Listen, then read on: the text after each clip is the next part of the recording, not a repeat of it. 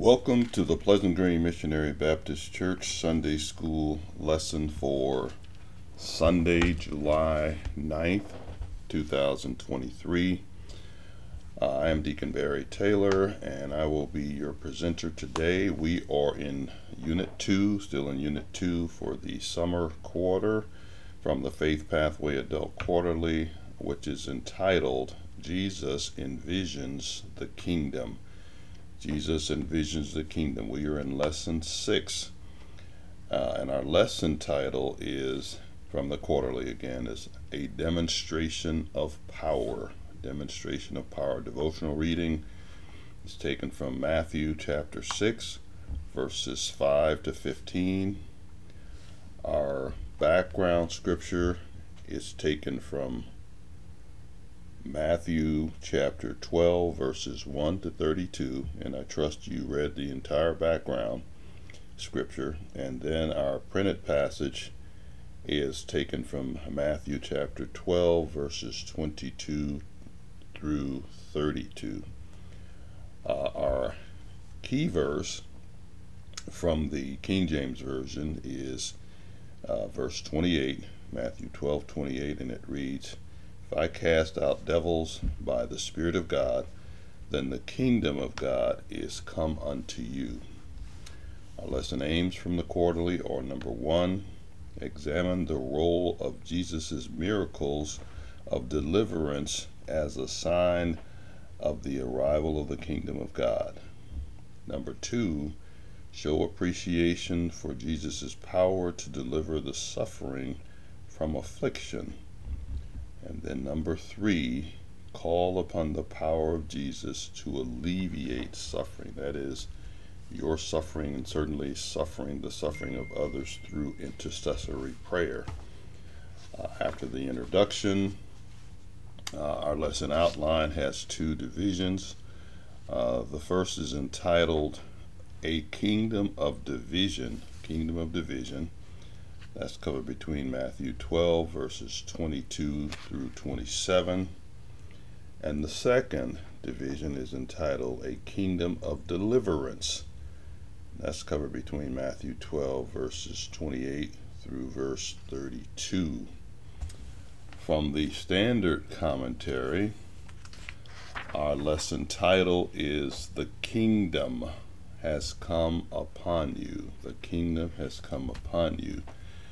And additional aims are: number 1, summarize Jesus' encounter with the Pharisees. Number 2, explain why the logic used by the Pharisees was defective. And then number 3, identify an instance of false logic used against Christians today. Now we're going to follow the outline from the quarterly, from the adult quarterly. And what we will do after a little background, after our prayer and a little background, is we will read each passage and then back up and have some verse by verse discussion. So let's go before the throne. Father, we thank you and we praise you, Lord God, for another opportunity to study your precious word. We thank you for being so very good to us, always for your loving kindness and your tender mercies, Lord, for your many seen and unseen blessings. We thank you, Lord, for your word, which your word says is a lamp unto our feet and a light unto our path. And we pray, Lord, that you give us a clear understanding of the passage today that is before us, Lord. Help us as we understand your word to have our faith increased and have our obedience increased as our faith is increased, Lord. Help us to trust you, Lord, in everything. We ask your blessings upon all the hearers of this word, Lord, and we pray that they will all be faithful doers of your word. In Jesus' name, amen. Okay, we are in chapter 12 of the book Matthew, or the Gospel according to Matthew, otherwise named Levi. We're not sure where he got the name Matthew, which may have been given to him by the Lord Jesus Christ, but it means gift of the Lord. Gift of the Lord. And as many of you know, Matthew was a publican or a tax collector, and Jesus called him at the receipt of customs. In other words, while he was wherever his office was for collecting taxes, and he became a faithful follower of the Lord Jesus Christ. And we know, or some of you do know, that his gospel record was basically written to the Jews, and it references the lineage, of course, the ancestry of Jesus, going all the way back to Adam, and we understand that most of the Jewish readers, of course, will understand all the references to the Old Testament that that Matthew makes regarding the Lord Jesus. Now, we're in the 12th chapter, and the beginning of that. Hopefully, again, you read the entire background scripture, which was from verses 1 to 32. We see in the first passage, if you will, of chapter 22, 12 rather, verses, actually, let's just back up to verse 9, and we see that Jesus there enters a synagogue, and he sees a man that has a withered hand, and he's asked by those in the synagogue, is it lawful for him to heal on the Sabbath? And he asked them, he said, which of you, which has a sheep that falls down into a pit on the Sabbath, would not get that sheep out of the Sabbath? So he's pointing out some hypocrisy in the understanding of these are not necessarily the Pharisees. We're going to get to the Pharisees in a minute, but the typical Jewish man who no doubt was greatly influenced by the Pharisees. And then the next passage has to do with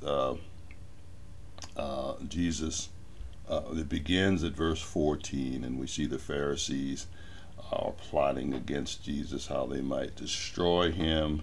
And we know that is because of their jealousy that Jesus is going to take their place of prominence and authority over the people. And because of the healings that Jesus is performing, and we know that several times on the Sabbath, he is being followed by a great multitude, and they are wondering about him. And then we see, beginning at verse 17, that a quote from Isaiah, that it might be fulfilled, which was spoken by the prophet, by Isaiah the prophet, saying, behold my servant, whom I have chosen, my beloved, in whom my soul is well pleased. And it goes down to 21 and ends, and in his name rather, the Gentiles will trust. And we certainly have trusted him for more than 2,000 years now. Then beginning at 22 is where our lesson passage picks up. And we're going to read through again the first division passage. And I'm going to read from the King James Version. I think it's clear enough. If I have to, I'll refer to the NIV as well. And then we'll back up and have some discussion. So beginning at verse 22, it says, then was brought unto him one possessed with a devil, blind and dumb, and he healed him, insomuch that the blind and dumb both spake and saw. And all the people were amazed, and said, is not this the son of David? But when the Pharisees heard it, they said, this fellow doth not cast out devils, but by Beelzebub, the prince of the devils. And Jesus knew their thoughts, and said unto them, every kingdom divided against itself is brought to desolation, and every city or house divided against itself shall not stand. Verse 26. And if Satan cast out Satan, He is divided against himself. How shall then his kingdom stand? And then finally, verse 27. And if I by Beelzebub cast out devils, by whom do your children cast them out? Therefore they shall be your judges. Okay, so let's back up to 22, verse 22 again. Then was brought unto him one possessed of a devil or demon, okay, blind and dumb, and he healed him, insomuch that the blind and dumb both spake and saw. So first, this is a man that's possessed by a demon, okay, uh, and then in addition to that, he has these physical maladies. He is blind and dumb. He is in a horrible situation. And Jesus heals. It doesn't say how, but he heals him, and perhaps instantaneously of, it says, his blindness, so that and his dumbness, he spoke and saw. And it's assumed, obviously, that he exorcised the demon, or uh, uh, cast the demon out at the same time. We don't know if the demons were responsible for the physical maladies, but this word translated healed from the Greek actually means uh, it could be it's the source of the word therapy, and it has the sense of a person being made whole or delivered from afflictions entirely. Okay, so we know that the demon was cast out. I don't think there's any doubt the demon was cast out along with the physical healing of this man. And we also know that Jesus, part of his healing ministry was exorcising or casting out demons from many of those that followed him or sought him. Verse 23, and all the people were amazed and said, is not this the son of David? Okay, what do they mean by that? The son of David was another name or title for the Messiah. And why would they think that this was the son of David? Because he exorcised or cast out demons and physically healed the man. Well, the Messiah, for centuries, the people had been waiting on the Messiah, who they knew was going to be a descendant of the son of David. And it was believed that he would have the divine gift of healing. The divine gift of healing. If we turn over to, we won't turn there, but you can look at Matthew chapter 9, verses 27 to 30. And there the blind man who wants to be healed calls Jesus the son of David. Jesus, thou son of David. And he wants to be healed. So they believe that the Messiah would have the divine gift of healing. And that's why they, in their amazement, are wondering if this could be the Messiah, the long-awaited Messiah. Verse 24, but when the Pharisees heard it, they said, this fellow doth not cast out devils, but by Beelzebub, the prince. And I neglected to say, I guess, all that I intended to about Matthew's background. Of course, Matthew, being a tax collector and really working for Rome, certain people were, they actually typically bought these positions as tax collectors for Rome, and they were to squeeze every bit of taxes they could out of the Jewish people for the Roman coffers, and of course they could keep whatever they wanted to enrich themselves. And so they were believed to be traitors by the ordinary Jewish citizen and sinners, and they were lumped in with the harlots typically as sinners, and so they were typically despised. And on the contrary, just the opposite to the contrary, were the Pharisees, who were the holy and very religious sect that basically were strict adherents of the law, and actually went well beyond the law and followed traditions, many of which were vain. And they, of course, had great influence over the people. Surprisingly, and I've read different numbers, there were not large number of Pharisees throughout Judea, somewhere between 6 and 10,000 during the time of Jesus' first advent. But they had great influence on the people, and the people followed them and listened to them. So the Pharisees basically say, after they can't deny that the man has been healed, and that's the amazing thing is, and whenever Jesus heals and the Pharisees are witnesses, they can't deny that the man has been healed. But when they heard, it said in verse 24, they said, this fellow, now they show disrespect there in referring to him as this fellow instead of rabbi or prophet, which he obviously demonstrated that he was, at the minimum, doth not cast out devils, but by Beelzebub, the prince of the devils. Now, Beelzebub, the word Beelzebub, is related to the word Baal-zebub or Baal-zebub, Baal-Zebub,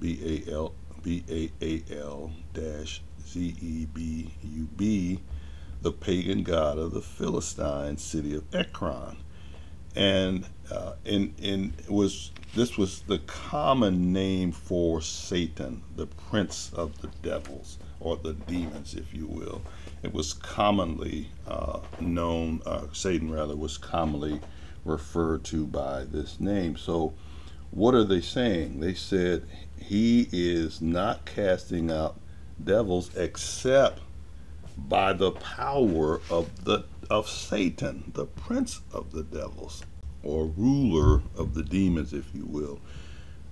We can see right away this is flawed logic here. Before Jesus responds to them, we can see the flaws in this logic. Let's move on to verse 25 rather, and it reads, and Jesus knew their thoughts, and said unto them, every kingdom divided against itself is brought to desolation, and every city or house divided against itself shall not stand.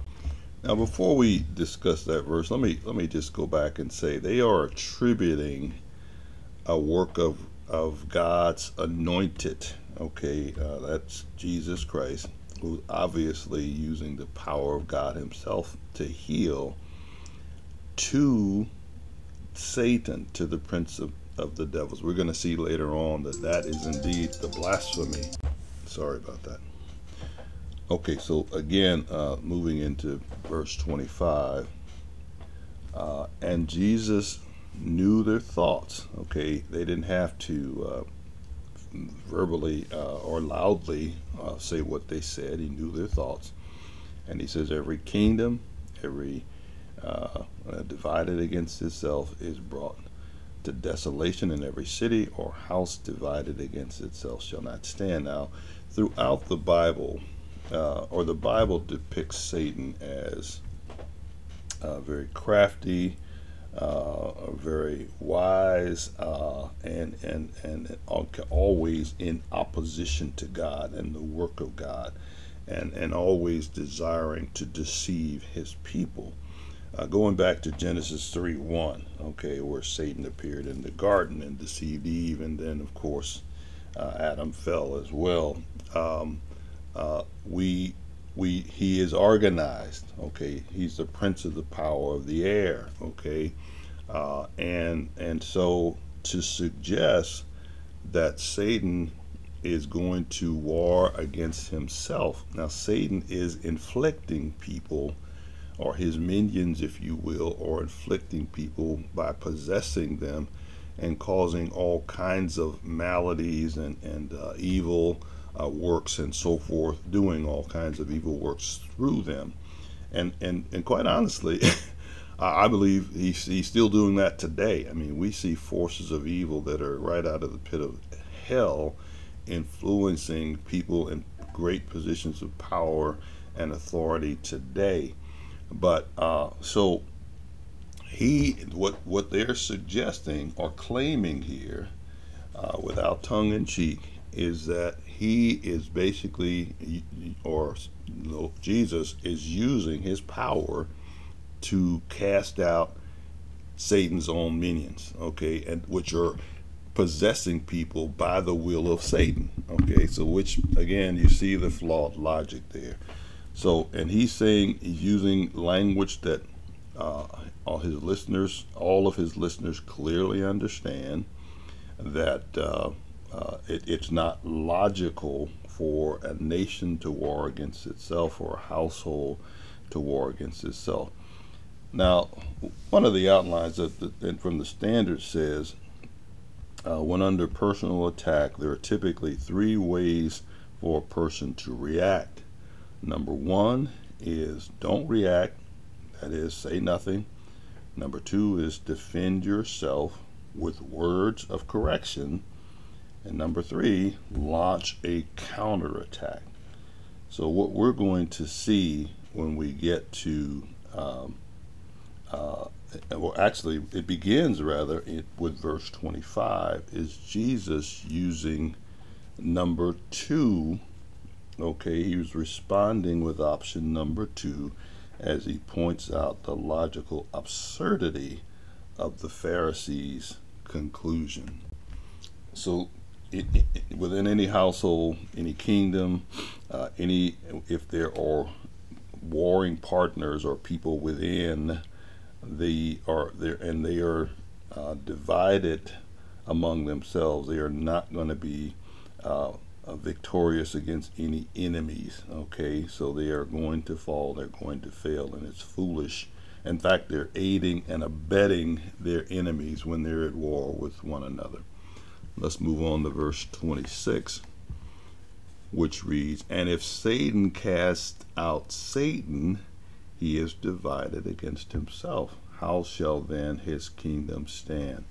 So Jesus refers to Beelzebub, who the Pharisees have called Beelzebub as Satan. As I said, that was another name for Satan. So he's continuing with his option two response here, and that is to defend yourself with words of correction. So he's agreeing both Jesus and the Pharisees see the demonic realm as an organized kingdom. We see that in Ephesians 2 verse 2, Revelations 2:13, and that has strongholds in opposition to the kingdom of heaven, which was at the center of Jesus's preaching of the good news. The spiritual war exists between the kingdom of Satan and the kingdom of God. It's not as an eternal strife within Satan's domain. So again, he is pointing out the absurdity. No one thought that Satan or his demons were fools in that regard. They would not work against themselves. So again, Jesus is trying to point out the logical flaws or the absurdity of what they are asserting. Verse 27, and if by Beelzebub, again, Beelzebub and Satan are used interchangeably, cast out devils, by whom do your children cast them out? They, therefore, he says, they shall be your judges. So what's he saying there? Now, he pretty much destroyed the Pharisees' argument that, hey, he's casting out demons through the power of the prince of the demons, or Satan, or Beelzebub. So Jesus flips it on his head now. Now he's gone to option number 3. He's launching a counterattack here. So he's saying, he's turning this thing around, and he said, okay, if I'm casting out, let's presume I'm casting out demons by the power of Beelzebub or Satan. If that's the case, who are your children? And some of them, of course, some of these very Pharisees had exorcists that were children. I know the NIV says, it says people, your people, but I think children is probably more accurate. These were folk in their own family, in many cases, that were exorcists. You remember from Acts chapter 19, you can read this in verses 13 to 16, the account of the seven sons of Sceva. They were itinerant exorcists in the Ephesus region who failed in a spectacular way to drive out demons when they used the name of Jesus inappropriately. You remember the demon said, when they said, "We adjure you in the name of Paul, whom Jesus whom Paul serves," and the demon responded, "Well, Jesus I know, and Paul I know, but who are you?" And he leaped on them and beat them into their lives, and they left naked and bleeding. So there were exorcists that were, or so-called, that were exorcising demons, they thought, in the name of Jesus and in the name of God. So he turned the question around on them, and obviously they had no answer. They would have had no answer had they been given the opportunity to answer. And he says, the children, therefore they shall be your judges. In other words, they will inform you as to who they are exorcising demons by. If you think I'm exorcising them by the power of Satan himself. Verse 28. Well, let's move. Now we're moving into our second division. Again, we just finished the first division from the quarterly, which was entitled A Kingdom of Division. Now we're moving into the second division, which is entitled A Kingdom of Deliverance, and that's covered between Matthew 12 verses 28 to 32. And we'll read the entire passage from the King James Version, and then we'll back up and have some verse by verse discussion. Verse 28, but if I cast out devils by the Spirit of God, then the kingdom of God is come unto you. Or else, how can one enter into a strong man's house and spoil his goods, except he first bind the strong man, and then he will spoil his house? He that is not with me is against me, and he that gathers not with me scattereth abroad. Wherefore I say unto you, all manner of sin and blasphemy shall be forgiven unto men, but the blasphemy against the Holy Ghost shall not be forgiven unto men. And whosoever speaketh a word against the Son of Man, it shall be forgiven him. But whosoever speaketh against the Holy Ghost, it shall not be forgiven him, neither in this world, neither in the world to come.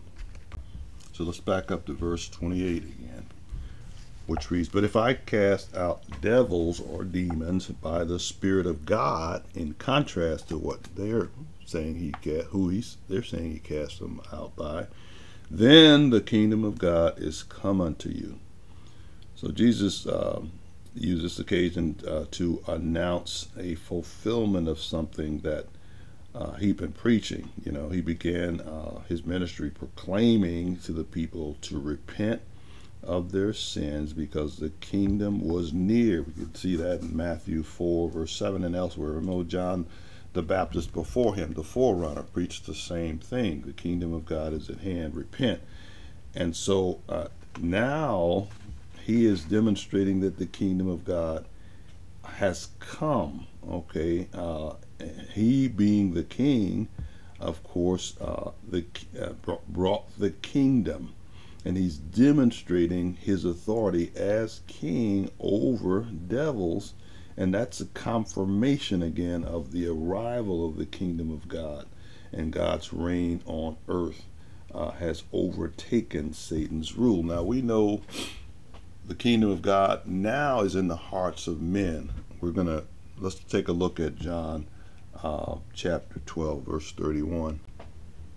So if we're looking at John chapter 12, if we back up to verse 28, it said, Father, glorify thy name. And then came a voice from heaven saying, I have both glorified it and will glorify it again.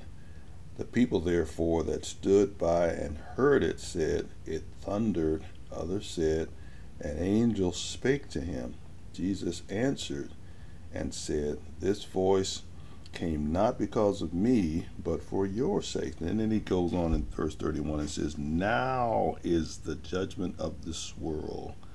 Now shall, and judgment meaning the punishment, if you will, now shall the prince of the world be cast out. And I say, if I be lifted up from the earth, I will draw all men unto me. Now, I've heard analogies being made of Satan being defeated at the cross, and that's what Jesus is referring to, the victory that he would have over Satan at the cross. And just think of him as being a giant snake that's crawled into your tent and you chopped his head off. Okay, that's what happened at the cross. Well, that body of that snake is going to thrash around for some time after until the tent is destroyed, or the contents of the tent is destroyed before it finally dies. And of course, the ultimate destruction is going to be Satan being cast into the lake of fire. I heard just the other day about a town where a chicken was beheaded and lived for some 18 months and gained weight, as a matter of fact. I don't know how they fed it with an eyedropper or something, but anyway, the Satan has been defeated. Okay, his ultimate disposition will not happen until the Lord returns. So the kingdom now is in the hearts of believers, but his ultimate physical reign is going to happen when he comes back and judges all the enemies and sits on the throne when he comes back with the saints and the holy angels. Now, so saying that again, verse 28 is saying, he's saying again, if he cast out devils or demons by the Spirit of God, the Holy Spirit, then the kingdom of God has come unto you. That's what he's declaring. Let's move on to verse 30. Actually, there's a question here that reads, What evidence have you seen of the work of the kingdom of God in your neighborhood or town? And digging deeper, I'm sorry, that's from the Standard. There's another question that is, how can believers retain confidence in the ultimate victory of God even when evil appears prevalent? Evil is so prevalent in our world, in our society, in our country today. Last month, and I had a rant about this in one of the classes last month, we celebrated Abomination. It was Gay Pride or LGBT, whatever, Q month. And we celebrated what should have been the shame of the nation. And so evil is so prevalent, and it is really attacking the youngest of our children. So, and it says, so how can believers remain confident in the ultimate victory of God? Again, even when evil appears prevalent. Well, we just believe the Bible. And the Bible says that God is ultimately going to be victorious. So let's move on to verse 29, and it reads, Or else, how can one enter into a strong man's house and spoil his goods, except he first bind the strong man, and then he will spoil his house? So this is another analogy to show the absurdity of the Pharisees' charge. Well, who is the strong man in this verse? Well, that's none other than Satan, or Beelzebub. And we know that Satan is powerful. So how does one bind a powerful man? Well, you have to be more powerful, right? And then once you bind the strong man to prevent him from defending his property vigorously and possibly causing use of physical harm, you have to be able to overpower the strong man. So he is saying, again, if Satan is not working against himself, In other words, allowing me the power to cast out his own demons, then that means that I'm doing it by force. And the only way to do it by force is to overcome the strong man in his house, or in his realm, if you will. Again, expressing the absurdity of God, of their logic, okay, that Satan somehow, or Jesus is working in cahoots or cooperation with Satan. Verse 30, he that is not with me is against me, and he that gathereth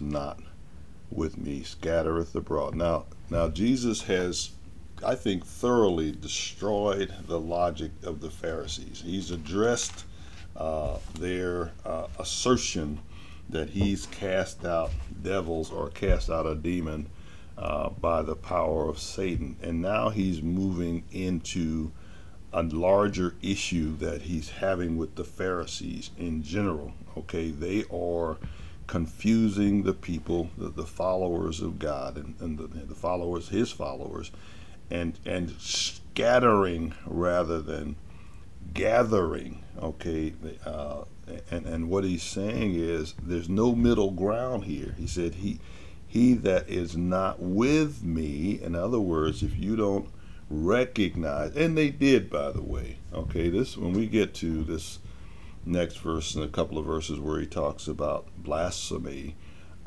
the Pharisees knew that Jesus was acting in the power of God. They wanted to deceive the people or confuse the people about the matter because they were jealous of Jesus and did not want Jesus to take their place of authority among the people.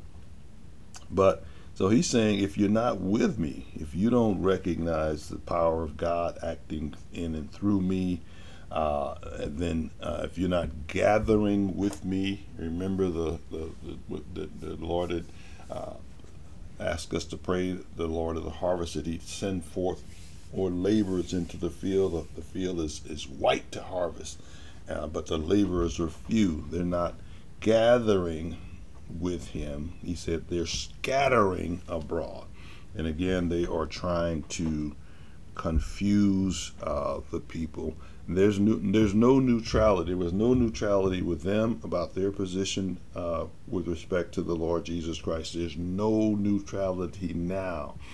The Lord God is going to judge all people by that one man, Jesus Christ. What they did with Jesus Christ, they either accepted him as Lord and Savior, as the one that sacrificed his life for the sins of the world and their sins in particular, or they're going to reject him. It's no, well, I believe in Jesus, but I believe he was a good moral teacher, this, that, and the other.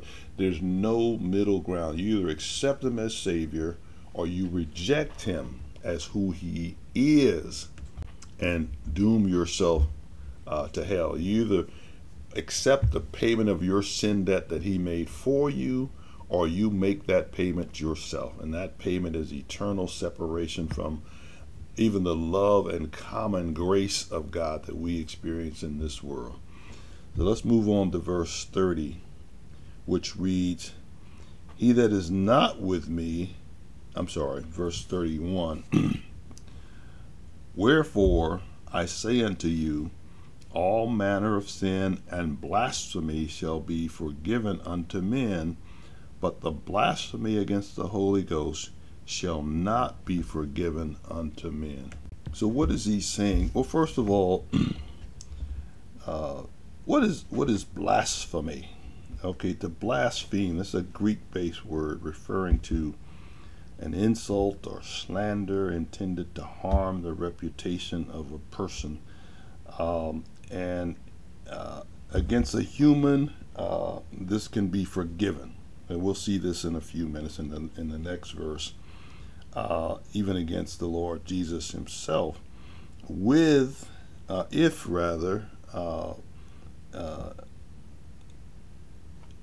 got to be it's got to be forgiven if admitted with repentance. Okay, however, to so insult, defame the Holy Spirit, and to attribute the work of the Holy Spirit to Satan is to reject him. And this isn't something that you do once and then repent of later. What he is talking about is something that you do throughout your life. You reject the Holy Spirit and the work of the Holy Spirit throughout your life. Let's take a look at Hebrews chapter 6 and verses 4 to 6 real quick. And it reads, "For it is impossible for those who were once enlightened and have tasted of the heavenly gifts and were made partakers of the Holy Ghost and have tasted of the good word of God and of the powers of the world to come, if they shall fall away, to renew them again unto repentance, seeing they crucified to themselves the Son of God afresh and put him to an open shame." Now, they have not truly accepted the Lord as Savior, been indwelt by the Holy Spirit. They've been among the fellowship, but they have been proven not to have really been converted. And once they reject the Holy Spirit, and again, this isn't something that they do once. This is something that they do continually, and something that they die. They die in rejection of the Holy Spirit, the work of the Holy Spirit, and the salvation that the Lord Jesus offered. Then there's no forgiveness. What he's saying, there's no forgiveness. And he said, not in this world. If there's no repentance, there's no forgiveness in this world or throughout eternity, in the world to come. That's what he's going to be saying in the last verse here.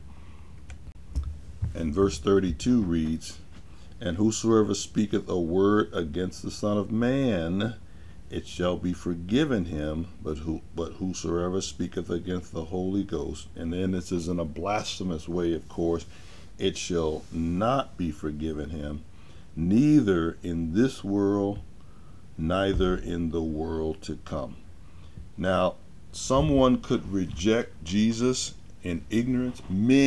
Most of the world, I would submit, is rejecting the Lord Jesus Christ and his sacrificial work on the cross for us, salvific work, if you will, out of ignorance. Okay, Paul thought he was doing the work of the Lord and stamping out a sect when he was having arrested and perhaps killed Jesus' followers until he met Jesus on the road to Damascus. And the Lord Jesus asked him, "Why kick ye against the Why persecute you me? It's hard for you to kick against the goads, okay, or the cattle prods." And then he, of course, commissioned Paul to be an apostle and a servant to him, to go before the Gentiles as well as the Jews, and used him greatly and showed him the great things he would suffer for him. So Paul ignorantly blasphemed, if you will, or spoke against Christ. And many do that today. But those who willfully blaspheme the Holy Spirit, attribute the work of the Holy Ghost, if you will, to Satan, and this is something that is not new. I mean, the ancient children of Israel attributed their blessings to the idols instead of the true and living God. One of the things that really angered God was the continual practice of his people to go whoring after other gods and to attribute their blessings to them rather than him. Okay, that's why they were ultimately exiled. The northern kingdom first, and then ultimately the southern kingdom, because of this prevalent sin. There were many other sins of oppression and neglect and all kinds of evils, but this idolatry was to attribute the work of God to idol gods, who were demons. In fact, if you read your Bible carefully, they were demons. So to kind of summarize, I'm going to read a portion of the conclusion from the standard, and this deals with the fact that some people are confused about the unpardonable sin, what the unpardonable sin is, and it reads. We should recognize that some Christians fear the possibility of committing an unpardonable sin. However, we are probably not in a position to evaluate for sure whether it has been committed. Paul speaks of those who have a seared conscience in 1 Timothy 4:2, referring to those who will not and cannot repent. They have willingly reversed the order of good and evil in the universe, becoming like those Isaiah condemns when he says, "Woe unto them that call evil good and good evil." Is that not what we're doing today in our society today? That put darkness for light and light for darkness. That comes from Isaiah 5:20. These are the ones who have agreed with Milton's Satan, "Evil be thou my good." Some would say today's evil and depravity are celebrated more than good. Now that's what we saw last month in June. Evil celebrated, abomination celebrated, from the White House down to the local sports teams. Everybody celebrating this depravity that has become so pervasive in our society. I heard quoted, shouted, if you will, in the various parades. We're here, we're queer, and we're coming for your children. They're targeting children. They want to confuse young minds and grow them up to accept the perversion that has been, as I said, become so prevalent in our society today. Some would say today's, as I said, but we must not turn our backs on unrepentant people in our community, just as Jesus did not abandon the Pharisees without warning. So we see that what Jesus is doing is he is warning the Pharisees. They have not, our understanding of the passage is, not yet committed the unpardonable sin, and that is to continue to blaspheme the Holy Spirit. They are for jealousy and trying to, and their evil motives obviously is to confuse the people so that they can tarnish Jesus's image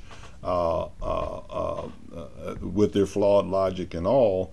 But Jesus is warning them, if you continue to do this, then you will not be forgiven in this world or in the next. And that is his word for every person living today. If you continue to reject the work of the Holy Spirit, even that work that convicts our hearts, we know the Holy Spirit, one of his principal works is to convict us of unrighteousness. If we continue to reject that, we will die in our sins, and we will forever be separated, or those who do will forever be separated from the love and grace of God. So I hope we have understood this passage a little better than perhaps we did before. We do thank you for your time and attention, and we ask that God would continue to bless us all with not only greater understanding of his word, but a dedication to being faithful doers of his word, and showing unbelievers and the world Jesus, more Jesus in us, and his love and his grace. So Father, again, we thank you for the privilege of studying your word, Lord. We thank you that it is light that dispels darkness. And we pray, Lord, that we would proclaim the good news, Lord, to those who are yet in darkness, Lord. We know that in the end, you said men will wax worse and worse. We know that in the end, you will be victorious over all sin and evil. And we just pray, Lord, that you would help us to be more faithful servants, and to be active and busy, Lord, in your field, Lord, which is white to harvest. We ask your blessings upon all the hearers, all the households and families represented here, until such time as we meet again. We pray this in Jesus' name. Amen.